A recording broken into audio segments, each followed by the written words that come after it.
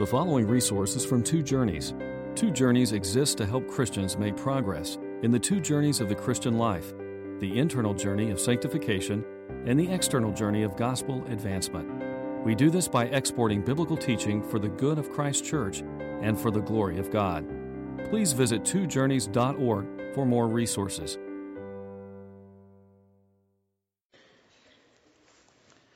For me, one of the most powerful moments in redemptive history and in the Bible, one of the most powerful moments in the New Testament was that moment when the Philippian jailer fell down trembling in front of Paul and Silas and asked this question, "Sirs, what must I do to be saved?" It's a powerful question, and it's asked in a variety of different ways in the Scriptures. You see it again and again. The rich young ruler asking Jesus, "What good work must I do to inherit eternal life?" Nicodemus, I'm sure, had it in his mind as he was coming to talk to Jesus, and Jesus went immediately to the statement, "Unless you're born again, you cannot see the kingdom of God." Perhaps it was in the mind of the Samaritan woman at the well, although she maybe had lost hope that she could even be welcomed into eternal life. But it wasn't long before a couple of comments from Jesus and a couple of thoughts and the strength of desire flared up inside her, and she started talking about her Samaritan theology, and they got into that discussion very quickly. In John 6, when they come back after Jesus fed the 5,000, and they're there again, and Jesus is standing in front of them, and they want another meal, I think, but at a deeper level, they ask, "What must we do to work the works of God?" You know, we yearn to be in a right relationship with God. As Augustine put it, the heart of man is restless until it finds its rest in you. Why? Because you have made us for yourself, O Lord, that's why. And so we're yearning, and there is that deep question, and it comes on us by grace as we sing in Amazing Grace. 'Twas grace that taught my heart to fear, and grace those fears relieve. Well, it's by grace that we ask the question of the Philippian jailer, "What must I do to be saved?" And the answer has always been the same. Believe in the Lord Jesus and you will be saved. This is the work of God, to believe in the one He has sent. This is the answer of Scripture. But what happens after you feel you've done that, trusted in Jesus, lived many years since that time? Those years have been of a mixed nature. In some ways serving God, in some ways serving the flesh, sometimes obedient, sometimes not. And as we come to Hebrews 6 and we start to understand that the author to Hebrews believes that any average, any local assembly of Christians is a mixture, and that there could very well be some people that are receiving lavishly the blessings of the Holy Spirit and the ministry of the Word of God, but they're not Christians, not genuinely Christians. This happens all over the world. Every Sunday, a mixed assembly gathers, and we're aware that there are people who outwardly look like believers. They talk the talk, they seem to walk the walk, but they really aren't believers. And so when we look at the uneven, the mixed nature of our own lives, then we start to ask a similar but different question. How can I know that I'm saved? How can I test the validity of what happened? Have I been justified by faith? Has the Holy Spirit entered my life? Or am I one of those imposters, those gospel hypocrites? How can I know? And so we come to Hebrews 6, 9 through 12, and we come to this phrase, things that accompany salvation. We want to know what they are. What are those things, those marks whereby we can know that we have been saved, that we see the work of grace in our lives? It's very poignant as we look. We've already seen in Hebrews 6 a category of people who have once been enlightened, who have tasted the heavenly gift, who have shared in the Holy Spirit, who have tasted the goodness of the Word of God and the powers of the coming age, but who have subsequently fallen away. These people had their minds illuminated by the ministry of the Word of God. They seemed to have a positive reaction to that. They had in some way tasted the ministry of the Holy Spirit through spiritual gifts and miracles, supernatural evidences in that apostolic era of the presence of God. But at some point they'd fallen away from Christ, even into aggressive blasphemy. Blaspheming His name, trampling the Son of God underfoot. They had received the soaking rain of blessing through the ongoing ministry of the Word and through the ministry of the Holy Spirit. But they were not bringing forth good fruit, but only spiritually thorns and thistles. And so last time we discussed the absolute necessity that every true believer in Christ bring forth a harvest of good fruit. We talked about that. Truly regenerate people bring forth good fruit for the glory of God. And so there are two different kinds of Christians, so to speak. Those that are genuinely disciples of Jesus Christ through faith, and those that are imposters. And so the topic is one of the gravest seriousness for every churchgoer. See if you are genuinely in Christ. Examine your own heart. Examine your life. 2 Corinthians 13:5 says, examine yourselves to see whether you're in the faith. Test yourselves. Do you not realize that Christ Jesus is in you? Unless, of course, you fail the test. So that's what's in front of us and has been in front of us now for a number of weeks. But as we come to Hebrews 6, 9 through 12, we come at last to, I think, a bit of a turn in the epistle in which this author to Hebrews is desiring, yearning to minister pastoral assurance to these dear people. What a contrast from some of the dark words that we've already heard. We've been talking about this deep darkness, this pit of apostasy from which it seems there's no escape. It's impossible to renew them again to repentance. We've used the direst terms that they have fallen away. They're crucifying the Son of God all over again, subjecting Him to public disgrace, talking about land that produces thorns and thistles, saying that land is worthless, in danger of being cursed, in the end it will be burned. These phrases should send a shiver down the spine of every true believer. We know well, very well, the seeds of our own spiritual destruction are within our own sin nature. We carry our own bitterest enemies with us at every moment, the internal drives and lusts that we have that wage war against our soul. And we wonder, could it be that I might end up one of those apostates? We know that we're quite capable of denying Jesus as Peter did, given the circumstances. You know, at the Last Supper, Jesus, when He was sitting there with all of His apostles, His 12 apostles, He said, He became very troubled in spirit, and He said, I tell you the truth, one of you will betray me. And every one of them, not just Judas, I don't know what was going on in his heart, but all of the other 11 were deeply troubled and asked, is it I, Lord? Could it be me? Could I be the one? I could see how it might be me. So true disciples have a sense of their own frailty, and words of warning like this are very sobering. How delightful then when this shepherd of souls, this pastor, the author of the book of Hebrews, has the spiritual sensitivity now to turn and to encourage and build the true disciples up so that they will not be overwhelmed with sorrow and despair, but rather in every way encouraged. And you see this turn in this phrase, but beloved, in one of the translations, or dear friends. And the word but implies we're going in a different direction now. These sharp words of rebuke in Hebrews 5:11 through 14, when He says, you know, you're sluggish in your listening and all that, that's done now. And He wants them to be built up. He's not seeking to be unkind to them. He's not trying to hurt them, but to help them. And so the hard words that we've seen from Hebrews 5:11 up until 6:8 have been out of love. And we see that this pastoral love seeks the highest good for the people of God and is willing to inflict pain from time to time through warnings and rebukes or corrections.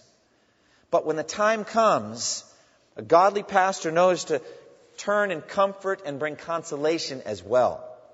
This is a lesson not only to parents, I think, but to pastors, but to parents as well. There's just a wise blending of the serious warnings that come with being a parent to also the encouragements and the lavish displays of love. And so we see God doing that through the author to Hebrews. And so what does He do to encourage these true believers? Well, He expresses His goodwill toward them. And He declares His judgment concerning their spiritual state. And then he gives the ground on which that judgment is based. Why it is he's convinced of better things in their case. Things that accompany salvation. And I think the author's purpose here is to make the best use of the warnings.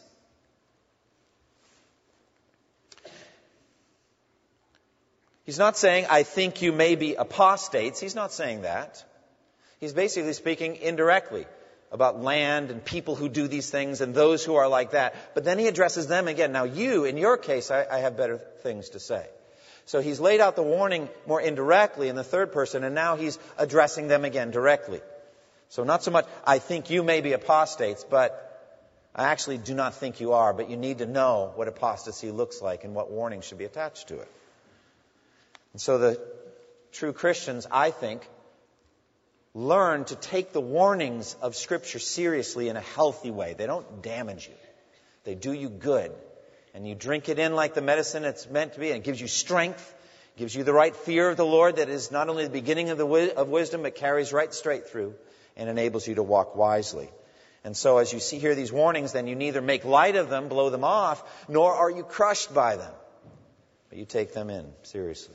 And so they stimulate us as true Christians to greater perseverance and zeal in personal holiness and lives of active service to the Lord. So the author says in verse 9, even though, beloved, we speak like this, even though we speak like this, beloved, we are persuaded, he says, of better things in your case, things that accompany salvation. He uses the word persuaded or convinced, or I feel certain of it, etc. This is not an infallible statement, infallible certainty, something like that, but a strong confidence of their case based on good grounds.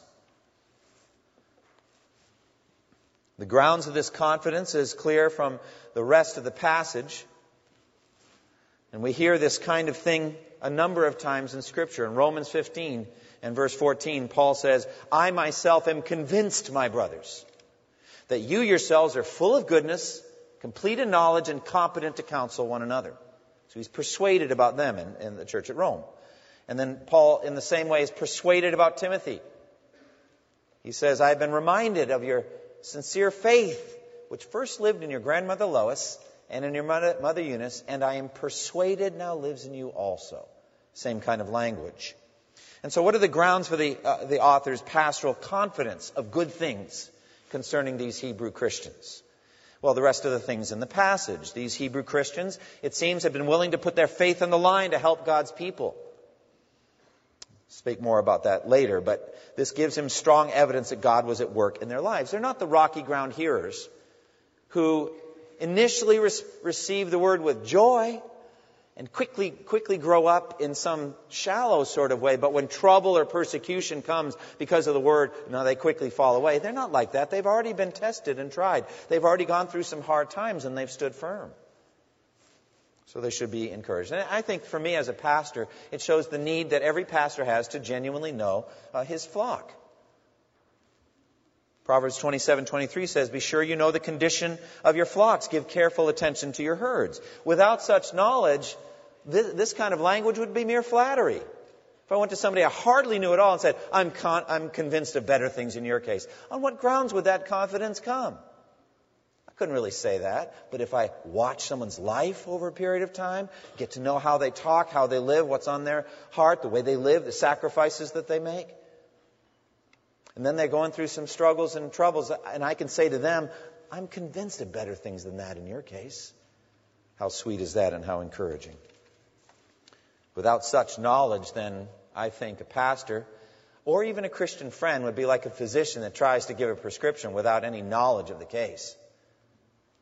Do you think that would ever happen? You could phone in and the doctor will phone in a prescription for you. Just give you your social security number and what pharmacy. I need a steroid, a specific steroid. Oh, fine. What pharmacy would you like me to send that to? You think that would ever happen? I think I need an antibiotic. Really, that's fine. How much are you going to need? I have no idea. What would you recommend? I have no idea. Let's guess at such and such. It's impossible. A good physician is going to know the condition of the patient so he can give the right prescription.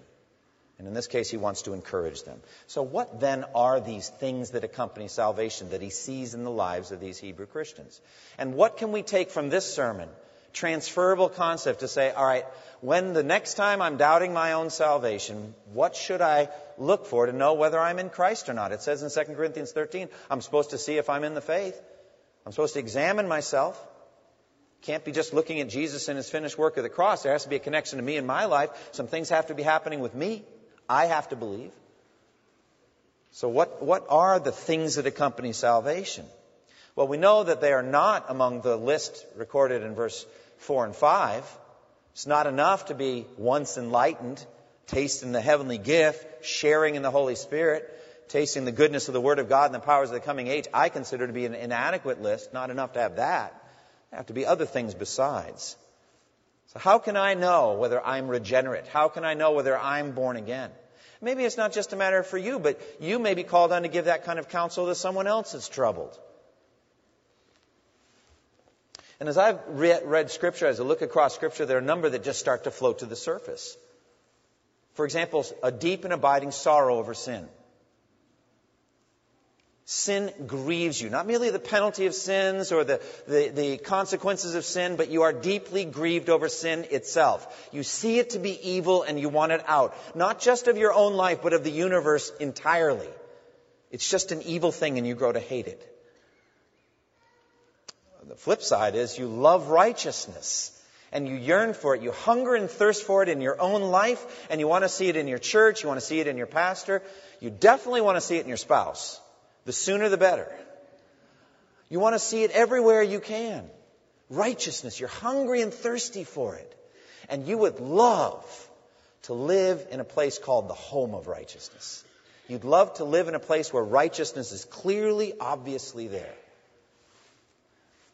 Along with these come, I think, humility and self-denial. You know yourself to be a sinner. You're humble about that. You're broken about it. You know the truth about yourself. Therefore, you accept rebukes and corrections more easily than you would have if Jesus weren't at work in your life.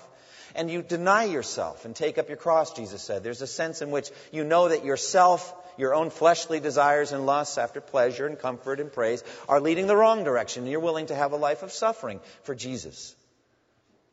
Also, the peace of God comforts your conscience.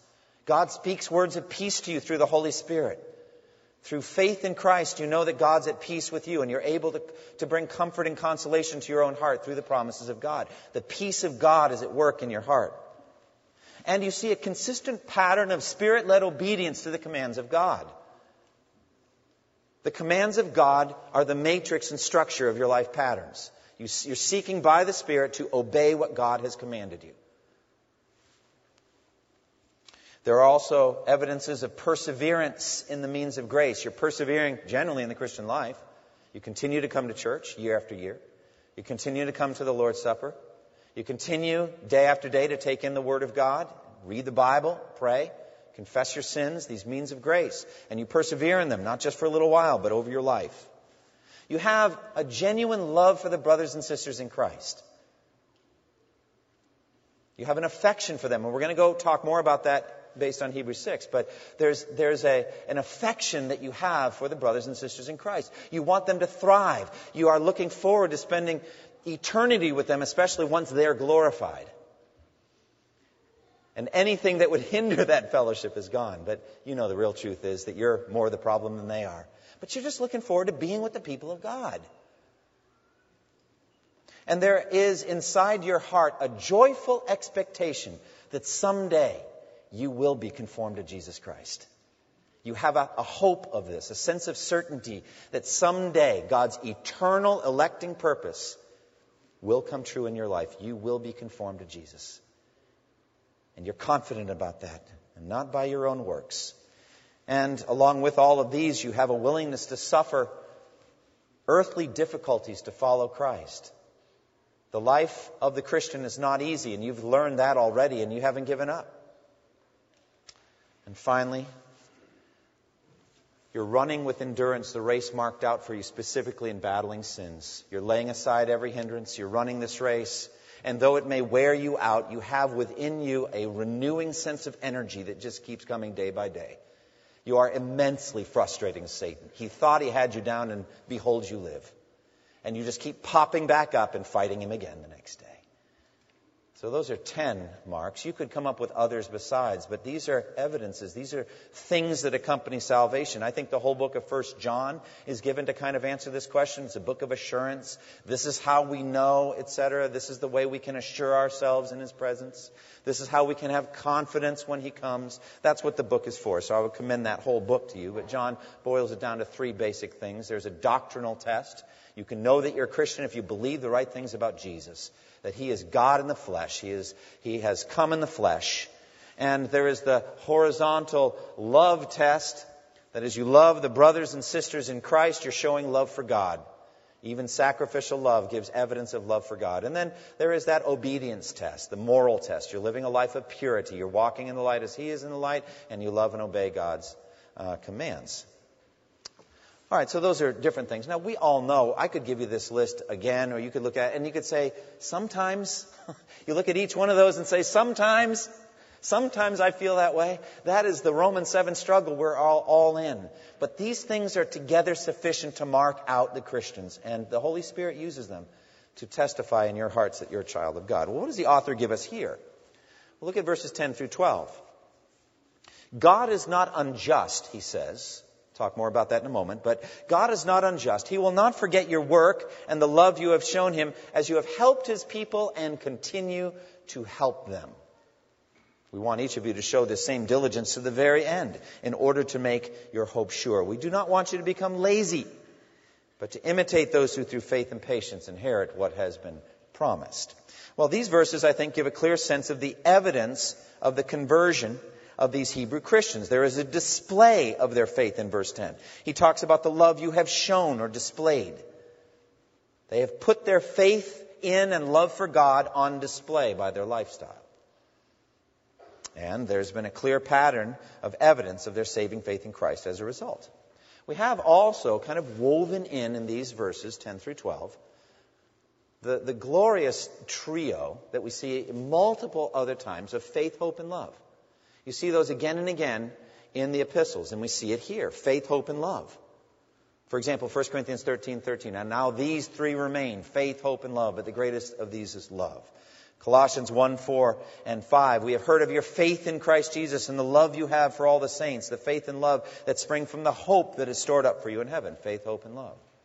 1 Thessalonians 1:3, where we continually remember before our God and Father your work produced by faith, your labor prompted by love, and your endurance inspired by hope. Faith, hope, and love, resulting in a certain kind of life. Well, we have them here as well. Look at verse 12. We want you to imitate those who through faith and patience inherit what has been promised. Back up in verse 11, we have hope. We want each of you to show the same diligence to the very end in order to make your hope sure. And then again, love in verse 10. God is not unjust. He will not forget your work and the love you have shown Him, etc. So these 3 character traits, faith, hope, and love, result in a kind of life, a life of persevering holiness and service to God and His people. Now let's zero in on service to God's people, because that really is the primary evidence the author gives here that they're born again. The author specifically singles out the love that they have shown to God by ministering horizontally to God's people. In verse 10, he mentions their love and labor on behalf of God's people. This is an incredibly huge issue to Jesus. He cares intensely what you do with His people while you're on earth. It matters a lot to Him. We already saw that when we were preaching through Matthew. In Matthew 25, remember the judgment day in which Jesus assembles everyone and He separates them one from another as a shepherd separates the sheep from the goats. And the thing that distinguishes, at least there in that passage, the sheep from the goats is how you treated God's people. How you treated Jesus. He says to them, I was hungry and you gave me something to eat. I was thirsty and you gave me something to drink. I was a stranger and you invited me in. I needed clothes and you clothed me. I was sick and you looked after me. I was in prison and you came to visit me. Then the righteous will answer, Lord, when did we see you hungry and feed you, or thirsty and give you something to drink? When did we see you a stranger and invite you in, or needing clothes and clothe you? When did we see you sick and in prison and go to help you? And then the king will answer, I tell you the truth, whatever you do for one of the least of these brothers of mine, you've done it to me. Very positive there. And he takes it incredibly kindly, to put it weakly, actually. Very kindly if you treat his people well. Conversely, he does not take it well if you beat up his people on earth. And so Saul of Tarsus is there in Acts 9, breathing out murderous threats against the Lord's disciples. That's how it's written. He's ready to beat them up some more. He deserved to die, but so did we all. He deserved to die, but instead Jesus showed him immense grace, knocked him to the ground. Brilliant light, resurrection glory. Saul, Saul, he says,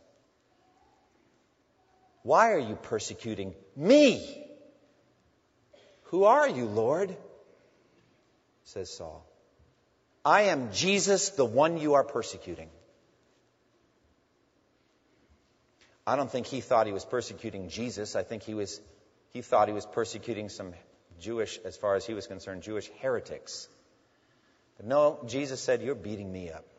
You're persecuting me. And he doesn't take it kindly. Thankfully, he converted him. Amen. And then what happened the rest of Paul's life, the rest of his life, is he lavished blessings on Jesus' people. And so this is the evidence that these Hebrew professors of faith in Christ are genuine Christians. How they have treated each other. What they have done for each other. Hebrews 10, 32 through 34. Go ahead and turn there. It's just maybe 1 or 2 pages over. It's going to be months before we get there from this pulpit, but you can just flip there easily in your Bible. Just skip all those other things that we'll get to in due time at this stately pace. But in Hebrews 10, 32 through 34, it says, remember those earlier days after you had received the light, when you stood your ground in a great contest in the face of suffering. Sometimes you were publicly exposed to insult and persecution. At other times, listen, you stood side by side with those who were so treated. You sympathized with those in prison and joyfully accepted the confiscation of your property because you knew that you had better and lasting possessions. So what is the author talking about there? You can go back to Hebrews 6, but what he's talking about, a great contest of faith, tremendous earthly sufferings, the sufferings of various sorts, insults, persecutions, or standing side by side with people who themselves were going through hard times, giving them encouragement, standing with them so they're not alone, visiting them in prison if you actually didn't happen to be arrested at that point, bringing them blankets, bringing them food, bringing them simply a word of encouragement. We're praying for you. You're not alone. We care about you. A lifeline of hope and encouragement. And so this is evidence. And so if I can just pause and say, friends, let's just do that for each other, shall we? Let's just love on each other more than we ever have before. It's a direct route to heaven. Jesus sees what you're doing. Every sermon I preach, I'm thinking, I am loving Jesus by loving his people. Every word of encouragement, whether in counseling or just in the hall, informally, anything, I'm thinking, Jesus, I want to help you by helping your people. I want to love you by loving your people. I want to minister to your members who are here on earth. That's what I want to do. And it greatly increases a harvest of righteousness when you think like that, because Jesus will not forget anything that you've done in ministering to his people. And so the mark of this is not just doing it, but persevering right to the end in that kind of life. That's what he's giving here. Okay? God is not unjust. He says he will not forget your work and the love you have shown him as you have helped his people and continue to help them. We want each of you to show this same diligence to the very end in order to make your hope sure. We do not want you to become lazy, but to imitate those who through faith and patience inherit what has been promised. So this is, of all things, I think, the most certain proof of salvation. Perseverance to the end in this kind of a life. He who stands firm to the end will be saved. You persevere right to the end. So the author is urging them to keep on trusting, to keep on suffering, keep on believing, keep on standing firm in the time of testing. Look at verse 10. As you continue to help God's people. Verse 11. We want each of you, not just some of you, but each of you, to show this same diligence to the very end in order to make your hope sure. Verse 12. We do not want you to become lazy, he says. Verse 12 again. But to imitate those who through faith and patience inherit what has been promised. So the words here speak of a hard-working way to get to heaven, friends. Not that your works are going to justify you. That's impossible. But the Christian life, is not an easy, comfortable life. It's a hard life. It requires diligence. And it fights against laziness, the slothful, sluggard ways that we already talked about in Hebrews 5:11, where there were lazy listeners. Christian life is hard, and Satan is always trying to get active, fruitful Christians to rest on their laurels. He's trying to hand you your laurels every day. You've done enough, haven't you? I mean, haven't you done enough? You've been really, really, really good recently. Why don't you take a break? Why don't you take a day off? I mean, just think when you're being tempted really to take a extended break and all that, if it's more likely to be the Holy Spirit or Satan wanting you to take a break from those good works you've been doing to build the kingdom. But he's just constantly trying to hand you your laurels and say, rest, you've done enough, coast. But the book of Hebrews doesn't do that. Instead, we're supposed to imitate heroes of the faith who by faith and patience inherit what has been promised. These heroes are listed for us beautifully in Hebrews 11. It talks about the lifestyle of suffering and persecution that they endured. So do pages of church history. Friends, that's why I love church history. I love to find out those who through faith and patience inherit what has been promised. I'm teaching now a class on John Calvin, and he had horrendous physical problems, ailments beyond calculation, physically in pain every day. At one point, as he was working on one of the editions of the Institutes, he thought that he was about to die and pushed hard to get it done before his death. It turned out that God extended his life by a number of years, but he thought he was going to die. His answer is work hard or work faster. I don't have much time. And that's the way he thought right to the end. As a matter of fact, his last sermon, he was spitting up blood. They had to carry him down from the pulpit, carried him to his deathbed. Or David Brainerd, who had the same thing, tuberculosis, and serving God faithfully and dying very hard, spitting up blood as well, coughing, and being faithful to Jesus right to the end. Right to the end. Or George Whitefield, probably the best right to the end story you'll ever hear. This is a man who poured himself out day after day, preaching the gospel, the evangelist of the Great Awakening. Thousands upon thousands of people hearing and believing the message of truth. Comes to Newburyport, Massachusetts, near my hometown. And he preached, and it was all he could give just to stand there on the platform and preach. Took him a while just to get the strength to open his mouth. Then he preached for almost 2 hours. They carried him in a cart to a house that was taking him in just to rest. As he's going up the stairs, there's a crowd gathering in the streets want to hear him preach again. One more time. And he did. Holding a candle there as it burned. Lower and lower he preached, and the candle burned down. He preaches. There's almost like a symbol right there of the end of his life. When the candle was gone, he closed, goes upstairs, and dies. He was faithful right to the end.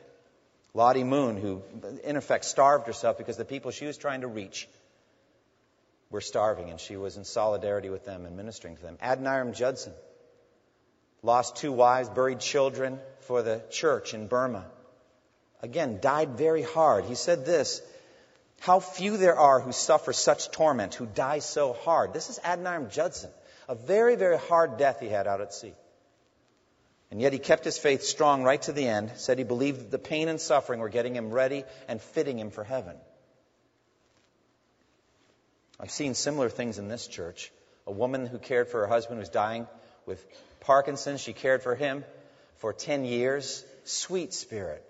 This lady cared for her husband right to the end, and then she died as well. Another godly couple who you know well, traveled that same road even recently. And with great faith and great tenderness, husband's finished his race. She finished her race of caring for him, and now is finishing up her own race of faith in Jesus. We just see that right acted out in front of us. Another godly couple, a man is 80 years old, ministering as energetically as ever, putting me to shame on any given average week. All right? We have examples of this right in front of us in this church, of those who by faith and patience inherit what has been promised. And we have to go right to the very end. Okay, well, when's that going to be, you may say? When is the end? I just need to pace myself. Okay? Have you ever had that thought? I need to know. Is it going to be decades? Then I'm going to cut it back a bit. I'm going to pace myself here. Well, we know this in Psalm 139. All the days ordained for us are written in God's book before one of them came to be. So that number's set. He just isn't telling you. Reminds me of my days in my freshman year in high school when I was running indoor track. And we had one of those masochistic track coaches. It's the guy who takes out his frustrations on his athletes. And so we had that stopwatch and clipboard. And I was a distance runner. And we had to run It was winter track. It was unbelievably cold up there in Massachusetts. We had to run around the big field of our high school, where was the soccer field, the football field, and the baseball field. It was about a half a mile around. And we knew we were going to run at least 5 of those under the clock. And then after that, it got really interesting, dicey. He was deciding how many more you would run by how you were doing. And so you'd cross the finish line of that half-mile thing. You think you've given everything you have. And you look with hope and fear to the coach. And he says, get to the line. And I'm like, So you get to the line. But you can't pace yourself, because if you do, you're going to run another one. So you got to run it hard. And so you cross and you think you've given everything. And you're looking again. So-and-so you can go. So-and-so you back to the line. And he starts to weed them out. And I'm thinking, it was tough. It was tough. And that's the way it is. We don't know when the finish line is. And this text is telling us to run hard till God decides it's time to take you home. We want each of you to show the same diligence to the very end. Not to get lazy, but to imitate those who through faith and patience. And what kind of encouragement do we have as we go? Well, he gives us, amazingly, the justice of God. Look at verse 10. God is not unjust. He will not forget the love you have shown him as you help his people. This is incredible. What amazing changes the cross of Jesus Christ works for us. And more than anything, in God himself as he deals with us. Ordinarily, dear friends, the justice of God would stand as our most foreboding enemy, both over our souls and our life works. Our souls unjust and therefore condemned. Our life works, none of them done by faith, worthless and therefore burned up and disappeared. But now that the cross of Christ has come, and now that the promise of God has been fulfilled in Jesus, the justice of God is your greatest ally of all. First, for your personal salvation. If you confess your sins, he says, he is faithful and just to forgive you your sins and cleanse you from all unrighteousness. God's justice is his absolute commitment to do what is right, according to his character and his standards. And he would be unjust to not forgive you as a Christian confessing your sins. And so also in this text it says he would be unjust to forget all the labors you've done. That boggles my mind. It would be unjust for God to forget it. It would be unjust, the implication here is, for God not to reward us. Yes, because he has promised to do it. And so, God is not unjust. He will not forget any act of kindness you've ever shown to his people. Even a cup of cold water, you will never lose your reward. If you stand with those who suffer, and you suffer too, Jesus said, rejoice and be glad, because great is your reward in heaven. God is not unjust. He's not going to renege on that.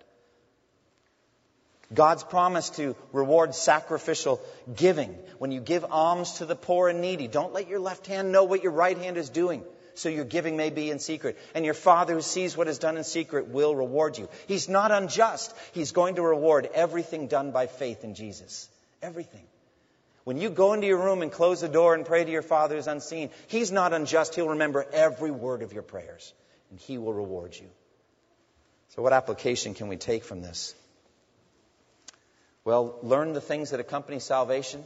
Test yourselves to see if you're in the faith. If you are not in the faith, if you just know you're here and you know you're not a Christian, you actually may not even make a claim to be a Christian. Can I warn you most tenderly? You don't know how much longer you have to live on earth either.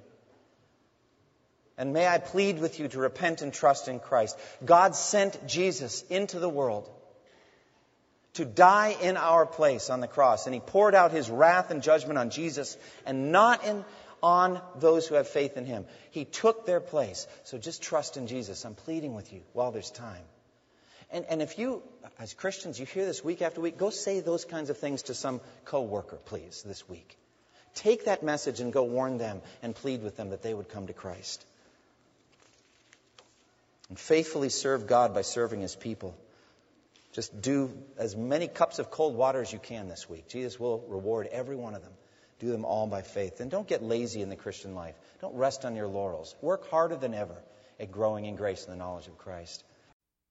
Thank you for listening to this resource from twojourneys.org. Feel free to use and share this content to spread the knowledge of God and build his kingdom. Only we ask that you do so for non-commercial purposes and in accordance with the copyright policy found at twojourneys.org. Two Journeys exists to help Christians make progress in the two journeys of the Christian life, the internal journey of sanctification and the external journey of gospel advancement. We do this by exporting biblical teaching for the good of Christ's church and for the glory of God.